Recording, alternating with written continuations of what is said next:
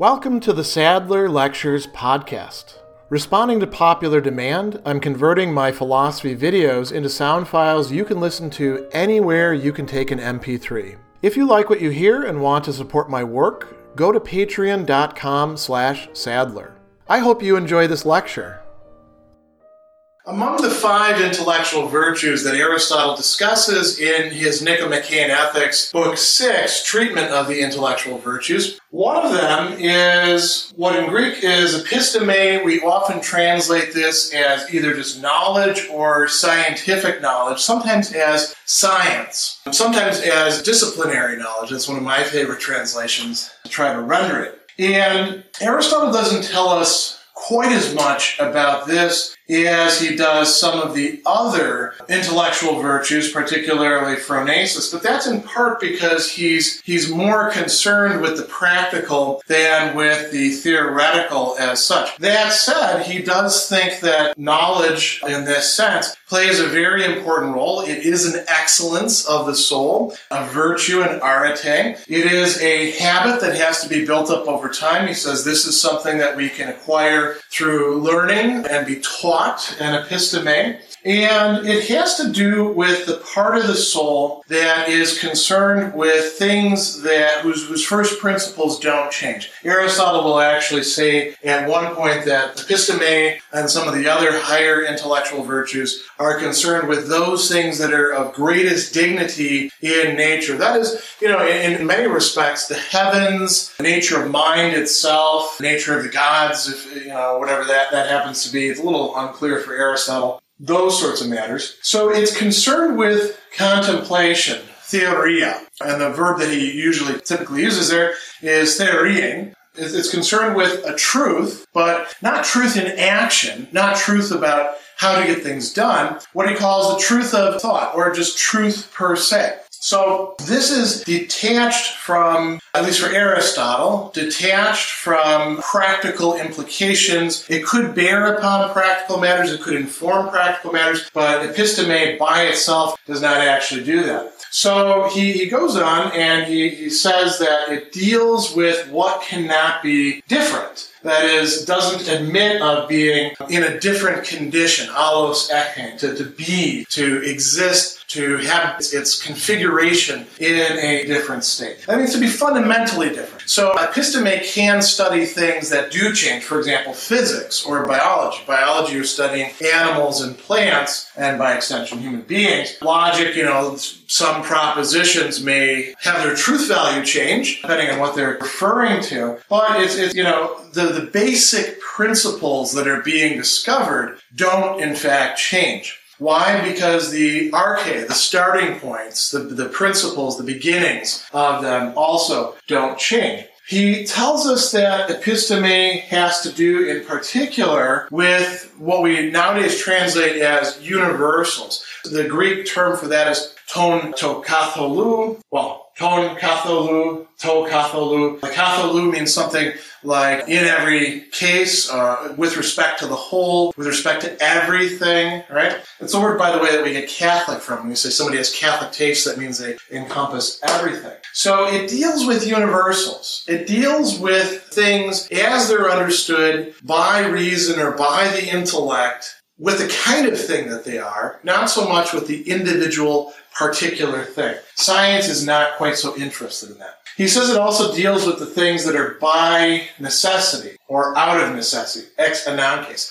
That's why it deals with things that typically remain the same, even though perhaps the individual instances may change, the general things don't change. Why? Because there's some sort of necessity, some sort of compulsion, some sort of it has to be this way there. And that's what allows one to discover something that can be assembled into a body of scientific knowledge. It is reliable. It stays the same over time. Now, he also says that it reasons from what are called first principles, from arche. And it does so primarily in a deductive fashion. Deductive is a term that we use in English. It's coming from Latin, and it's used to translate apodeixis in Greek, which means something like a process of deductive demonstration. It's often translated as demonstration. Literally, it means to lay things out in such a way that they're shown. It comes from the word to show. And Aristotle says that when it comes to first principles, we don't grasp first principles deductively. Deduction is the kind of reasoning that comes from necessity, whereas in a logic textbook, you'll often run across the distinction between deductive and inductive arguments, and they'll say, in deductive arguments, if the premises are true, the conclusion must be true. That's what we're saying here with this. That's not to say that scientific knowledge can't have any measure of induction, or what Aristotle calls epagoge in it, but it's primarily deductive, and so it has to get its starting points, its principles, its premises from somewhere else. Where is that somewhere else? Well, part of it could be through observation, through what we call experience or perception. But in large part, the principles for scientific knowledge are actually going to be coming to it, at least for the people who are truly carrying it out, from nous, or intellect or intelligence, another one of the intellectual virtues. Now, of course, the learner working within a particular system may not actually grasp the first principles as such. They may sort of take them on faith and just sort of deductively reason from there, and that is often okay as they're teaching. What would be some examples of scientific knowledge? Because, we can talk about this in the singular, but then we can also talk about this in the plural. One person may have one kind of scientific knowledge without possessing another kind of scientific knowledge, right? Especially in our own day. Aristotle was somebody who was quite a polymath. He learned a lot of different things, but that is often not the case for the human beings that we know and observe, isn't it? They're often quite specialized. Well, mathematics would be a prime example of this. Mathematics is, in some respects, the episteme par excellence. Aristotle actually observes in Nicomachean Ethics, Book 6, hey, you can teach kids math, even though you can't really teach them ethics much, or political science, or metaphysics, because they don't have enough experience. Mathematics is an example of a science that proceeds from its axioms, its starting points, its archive, first principles, and then just deductively reasons out from there. It's true that it can be applied to the world of experience, but pure mathematics is indeed a very pure theoretical science, and so it fits the model of what Aristotle was talking about quite well. Physics and biology. Physics, Aristotle does quite a lot of work in that field. Physics is the science of change, of things that undergo motion or change. And you might say, well, how can it be a science then? Well, the basic principles of it do not change. And Aristotle is concerned with, in this